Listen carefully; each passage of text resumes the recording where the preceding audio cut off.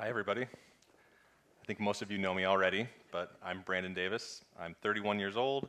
I was born and raised in Iowa. My wife Caitlin's here with me. We have our son Griffin, who's almost 3 downstairs, and our dog Calvin. He's not here. Thank you for the opportunity to preach this morning. This is my first time preaching at church, so I'm definitely nervous, and I had to follow Nick, which that's not fair. But I feel very strongly that I'm called to speak to you today, so thank you for coming to listen. Today's topic is on suffering. It's a heavy topic, but it affects all of us.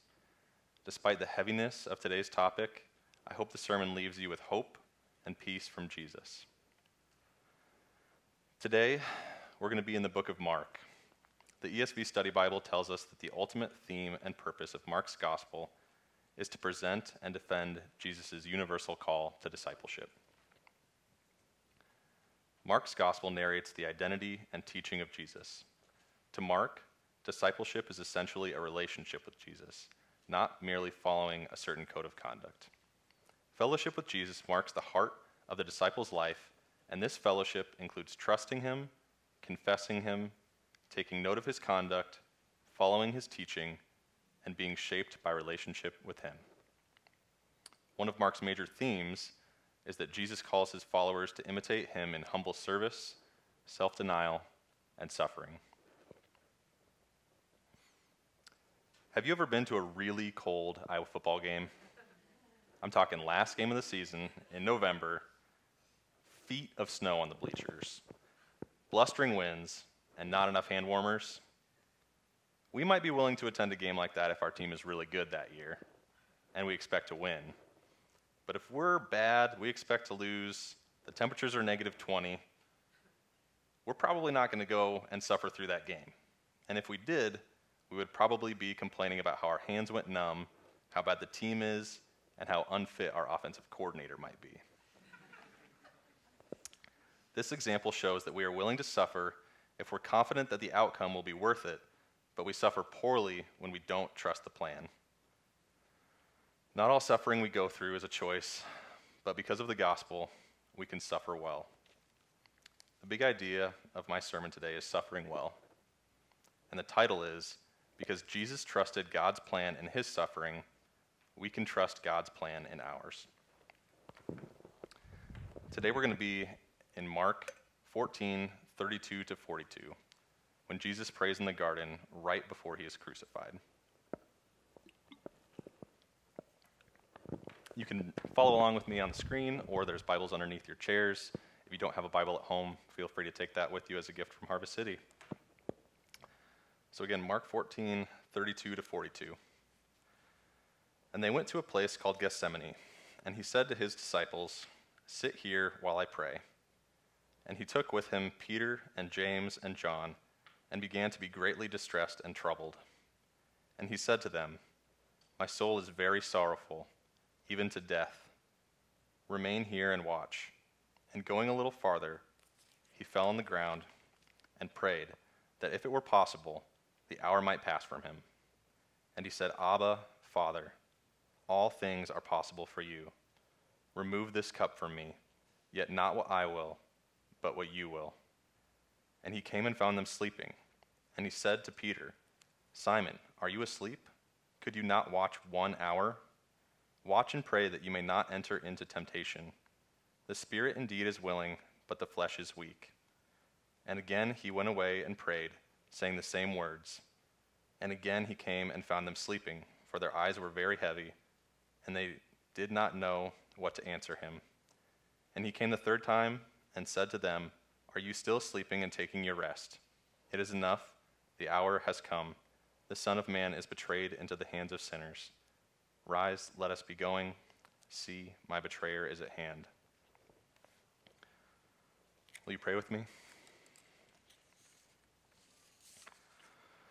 Father God, I pray that I would speak truth this morning, that you would speak through me, that we would have ears to hear, soft hearts, and that we would imitate Jesus' example when we are faced with suffering, that we would suffer well without complaining, that we would rely on your strength to get through the sufferings in our lives, and that we would cling to you because you're here for us. In Jesus' name, amen. Lesson number 1 today is that Jesus suffered more than we ever will. Let's look at the first half of today's passage again to start seeing the magnitude of Christ's suffering. In Mark 14, 32 through 36, the first half of our passage, in verse 33, it says, Jesus was greatly distressed and troubled. Verse 34 says that his soul was very sorrowful, even to death. And verses 35 and 36 say that he asked for the hour to pass and to remove the cup. All of these verses show that Jesus was suffering as he approached his crucifixion and his death. But let's dig deeper into what this means. The verse that probably prompts the most questions is, what does he mean by the cup? The cup is the cup of God's wrath mentioned in the Old Testament. It represented the whole of God's wrath poured out on evil. Isaiah 51:17 says, wake yourself, stand up, O Jerusalem, you who have drunk from the hand of the Lord the cup of his wrath, who have drunk to the dregs of the bowl the cup of staggering. The cup was divine justice poured out on injustice. Ultimately, and most importantly, the cup meant separation from God the Father. Ask yourselves, is it harder to part ways with someone that you've known for a short while or someone that you've known for a long time, maybe even your whole life? Jesus had been in perfect relationship with the Father and Spirit for all of eternity, and here in the garden, for the first time ever, he was faced with the reality of being separated from them. Jonathan Edwards, an American preacher and theologian from the 1700s, put it this way. He had then a near view of that furnace of wrath into which he was to be cast. He was brought to the mouth of the furnace that he might look into it and stand and view its raging flames and see the glowings of its heat, that he might know where he was going and what he was about to suffer. This was the thing that filled his soul with sorrow and darkness. This terrible sight, as it were, overwhelmed him. Jesus absolutely could have walked away from the cross and his suffering. He could have said, these people are not worth it, and left us with no way to be free of sin or to reconcile ourselves with a righteous God and without hope in death. He could have said, I know we plan to save them, but these people are the worst, so I'm not going to destroy them, but I'm not going to save them either. But Jesus' time with us on earth wasn't a test. If his time with us was a test, we would have failed miserably. But Jesus did not come to test us, because he knew we were not worthy of his love, but he loves us anyway. The musician Judah says it perfectly in his song, Just Because. He just loves us because he loves us, because he loves us, just because he does. Tim Keller emphasized that Christ's suffering was magnified by the injustice of his death. Mike already stole my verse from me early, but Romans 3:23 says, for all have sinned and fall short of the glory of God. That means that we are all deserving of the wrath that Jesus faced, but he was innocent and had never sinned. He did not deserve God's wrath. The ESV Study Bible explains that crucifixion was the ultimate indignity.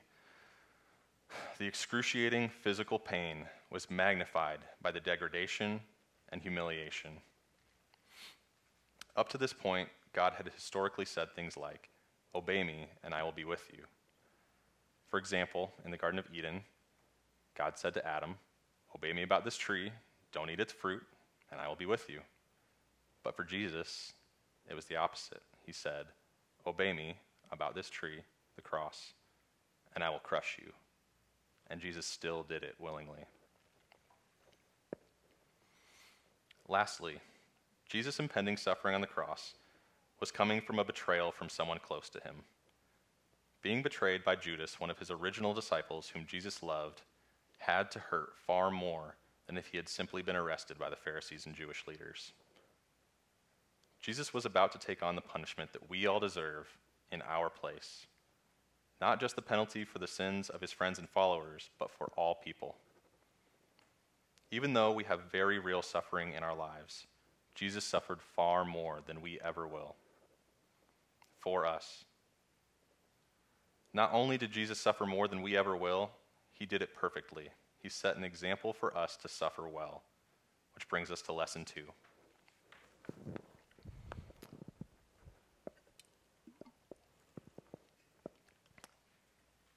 Lesson 2 is suffering well is hard.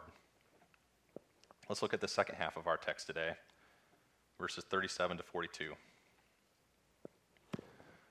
In these verses, the disciples, Peter, James, and John, tried to suffer well alongside Jesus, but failed, even though they knew he was about to be betrayed. In verse 37, Jesus asks, "Could you not watch 1 hour?"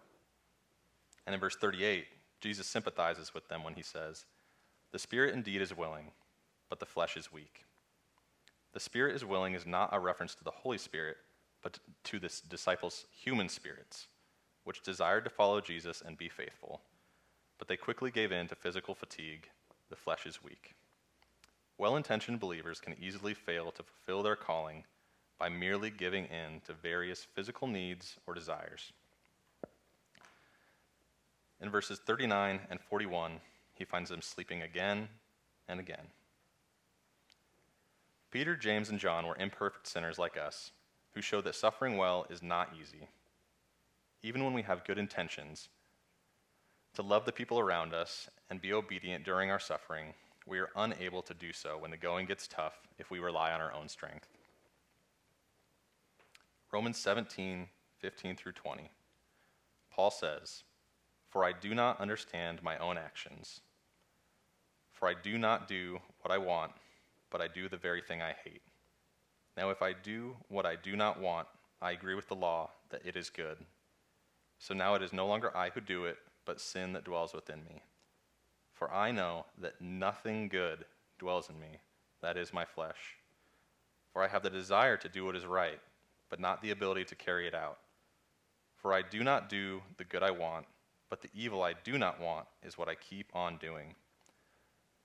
Now if I do what I do not want, it is no longer I who do it, but sin that dwells within me." This points to why Jesus instructed the disciples in verse 38 to pray that they not enter into temptation. They are sinful and prone to sin like Paul. It is very easy to give in to temptation and the desires of our flesh when we are suffering. Suffering can be exhausting. One of the ways this plays out is when we allow ourselves to believe the lie that because we're going through a difficult season, we don't have the capacity to love others. We turn down opportunities to serve or care for our neighbors and choose to stay home and take care of me first. There are times that we can be stretched very thin, but God can always use us and work through us if we let him, regardless of our perceived capacity. As hard as it is to suffer well, Jesus did it while suffering far worse than we ever will have to. Let's not only look at what he did and said, let's look at what Jesus did not say in the garden. Jesus did not say, "Why should I die for these people who can't even stay awake for me?" He did not say, "This is so unfair. I deserve better than this," even though he did. And he did not say, "This will be easy." He was authentic in how horrific and difficult the crucifixion was going to be. And he did not say, "What about my rights?" And lastly, he did not end his prayer with, "Remove this cup from me." Jesus walked the walk from his earlier teaching. He had taught the disciples in the Lord's Prayer to pray, "Your kingdom come, your will be done." And here he prays those same words when it is hardest, "Your will be done." Let's contrast what we do when suffering and faced with difficult circumstances to how Jesus suffered. The most obvious display of suffering well in our passage comes in verse 36, "Yet not what I will, but what you will." Do we trust God's plan when things get hard, or do we stop our prayers at God, please change my circumstances. I'm very guilty of this. When I wrote this sermon, my family was suffering. In November, we had a miscarriage and lost our son Eli. We loved him before we knew him, and the shock and grief of losing him was horrible. We continue to grieve for Eli because our love for him perseveres. Shortly after, we found out that Caitlin had cancer. We've got a picture up here. This is Caitlin's second day of chemo in the cancer clinic where she works. She went through 40 chemo infusions over 4 months, and during that process, we had no idea how long it was going to last. It was one of the hardest things I've ever gone through to see her dealing with all the side effects, like fatigue, mouth sore so bad she couldn't eat, and it was hard to talk, aching pains, and the fear of missing out on being a mom while she was going through all that.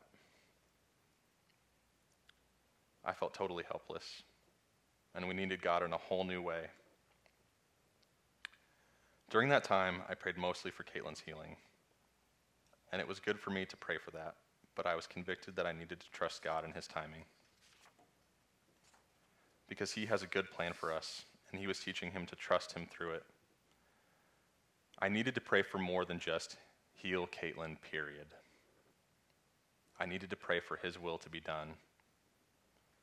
Some days we were good at this, and it was easier to trust God. But it was a long fight for us, so we had days where we felt powerless and struggled to believe that God's plan was good. Some days we looked at the people around us and we were jealous that they didn't have to deal with cancer and they had all the blessings that we wanted. Even on those days, I needed to pray, God, please heal Caitlin, yet not what I will, but what you will.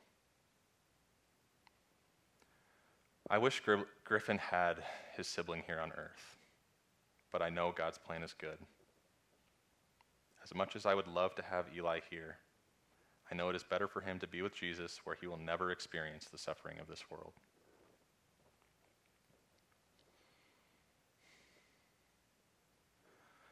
The next example of how Jesus suffered well is in verse 39. And again he went away and prayed, saying the same words. Saying the same words does not mean repeating empty phrases, which Jesus had taught against. It was the earnest repetition expressing the deep longing of his heart. When we suffer, do we pray consistently, earnestly expressing our hearts to God? Or do we offer up quick, shallow prayers that God would fix our circumstances and then go right back to worrying about the things that we're supposed to be trusting him with, a God who loves us? I know that when I pray and my circumstances don't change quickly, I can feel like he doesn't care. And sometimes that causes me to pray less. But God does care. He cared enough to send his son to suffer alongside us and for us. One of the best passages showing how Jesus suffered well is Philippians 2:5-8. Have this mind among yourselves, which is yours in Christ Jesus, who though he was in the form of God, did not count equality with God a thing to be grasped, but emptied himself by taking the form of a servant, being born in the likeness of men. And being found in human form, he humbled himself by becoming obedient to the point of death, even death on a cross. Are we humble and obedient when we face our suffering? Or are we prideful, bitter, and reluctant to follow Jesus? I know for me, as a prideful man, the idea of humbling myself is not a fun one. When things don't go my way, I often feel like my plans and hopes have been taken from me. It was brutally humbling to realize how little control we have in our lives when we lost Eli. I've not suffered well throughout this whole season, but by God's grace, he has humbled me and given me peace. If you answered those questions like I did, you might be a little discouraged at how poorly we handle our suffering. But don't worry, the answers for how we can suffer well are coming in Lesson 3. Lesson 3 is because Jesus suffered well for us, we can suffer well through him. Learning how to suffer well is something all of us need to know because we will all experience suffering. We live in a sinful world full of sinful people, and we are actually promised we will have suffering. Jesus promised us we will have suffering in this life. It is guaranteed. Even if God's plan for our lives doesn't involve the kinds of suffering that others experience, we all have or will lose loved ones to death because of sin. We grieve the loss of them, even if we know they have found forgiveness in Jesus and will have everlasting life with God, because we miss them. And what is grief, if not love persevering? The first time I really saw suffering well in my life changed me forever. If I've shared my testimony with you, then you will know the story, but I want to share it with all of you. I'd like to introduce you to my friend Jason Larson. This is a picture of me, Jason in the middle, and our friend Javier at field day, I think in 5th grade or so. When I was 4 years old, I made one of my first lifelong friends named Jason. We were on the same soccer team, we were neighbors, we went on to be in many of the same classes on baseball and basketball teams together. Jason was the first friend who ever called my house to ask if I could play. He invited me to FCA, Fellowship of Christian Athletes, at school, where I started to see that he really believed what he was hearing at church. And when we were in middle school, Jason was diagnosed with cancer. I didn't understand how serious it was at the time, but he battled it for years. He had good months and bad months, but in January of 2008, his health started to seriously decline. Jason had told me things that made no sense to me at the time as he struggled through his battle with cancer. He said things like, "I just pray God uses my life to share his love, win or lose this fight." He suffered so well by clinging to Jesus, praying faithfully, and trusting God with his life. On January 18th, I heard he was really struggling at the hospital. So inspired by his faith, I organized a prayer after a high school basketball game on the court. As soon as the buzzer sounded, both teams, both schools, home and away, parents and families and officials came and knelt on the court, and we prayed for God to save Jason. He texted me on the 19th and thanked me for organizing the prayer and said that he would call me the next day. On the 20th, Jason passed away, and I never got that call or the chance to say goodbye to my friend. I did not suffer well back then. I carried my 16-year-old friend's casket through the snow, feeling very angry with God. But Jason understood the gospel a lot sooner than I did, and the trust in God that he displayed in his life is what drove me to dive into the Bible on my own and find Jesus, even if I didn't really start walking with him until later. The verses I found back then that helped me find peace and hope amidst my sufferings are Romans 5, 3 through 8. Not only that, but we rejoice in our sufferings, knowing that suffering produces endurance, and endurance produces character, and character produces hope. And hope does not put us to shame, because God's love has been poured out into our hearts through the Holy Spirit who has been given to us. For while we were still weak, at the right time, Christ died for the ungodly.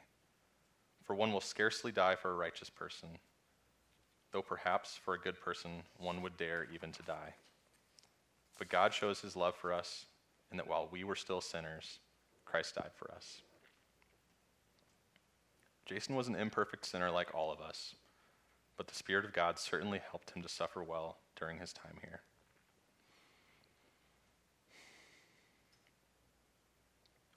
To start learning how to suffer well, we have to ask ourselves, where do we go when we suffer? Do we watch TV all day and try not to think about it, ignore our circumstances? Do we call our friends and family and complain about how unfair life is? Do we drink or try to find escape in other unhealthy ways? Why don't we go to God and trust his plan? There are plenty of reasons, but here are 3 of my top reasons why I think we don't go to God and trust his plan.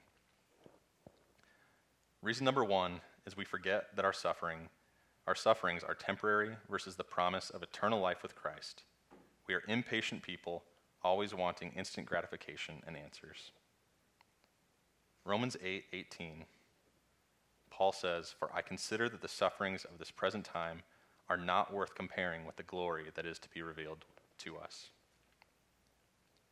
I encourage you to read the rest of Romans 8, which describes our hope in the midst of our sufferings and encourages us to wait with patience. Reason number 2 why I think we don't go to God and trust his plan in our sufferings is we believe we can just push through our sufferings by sheer willpower. Even if we can get through these times, we won't be able to do it humbly and obediently without God's grace in our lives. And reason number 3 is we forget that God's plan for us is good, or we fail to believe that it is good because we can't see his purpose. Romans 8:28, Paul says, "And we know that for those who love God, all things work together for good, for those who are called according to his purpose." I think this verse gets taken out of context frequently to try to say that God wants us to be happy all the time.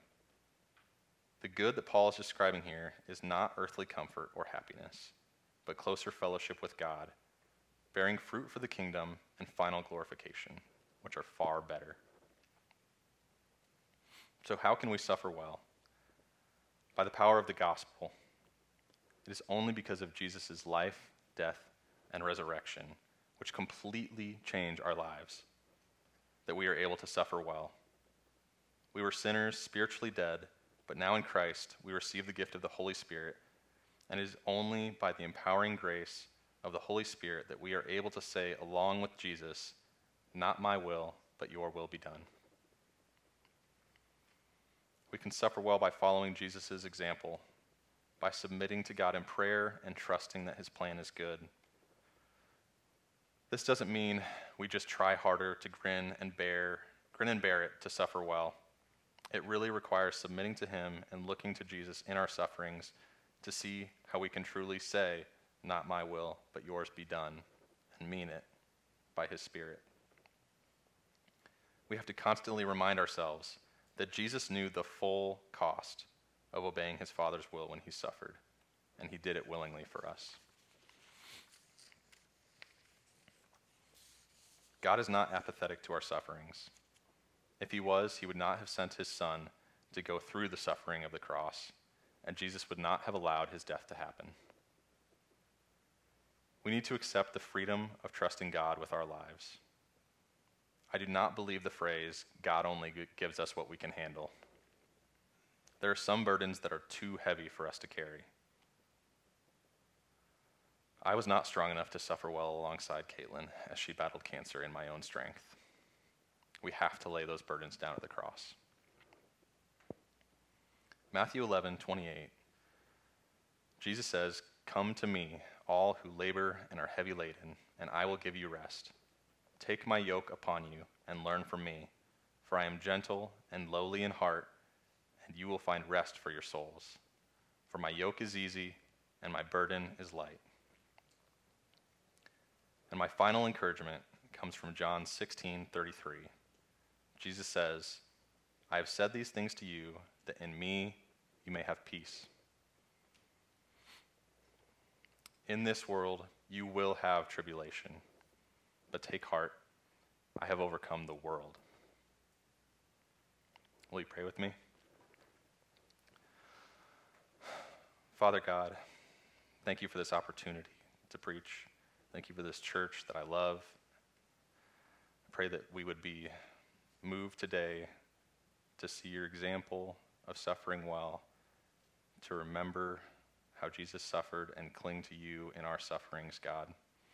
I pray that our example would impact the people around us, and that ultimately we would be great image bearers of you, God, and point people to Jesus, who can give hope and peace and endurance during sufferings.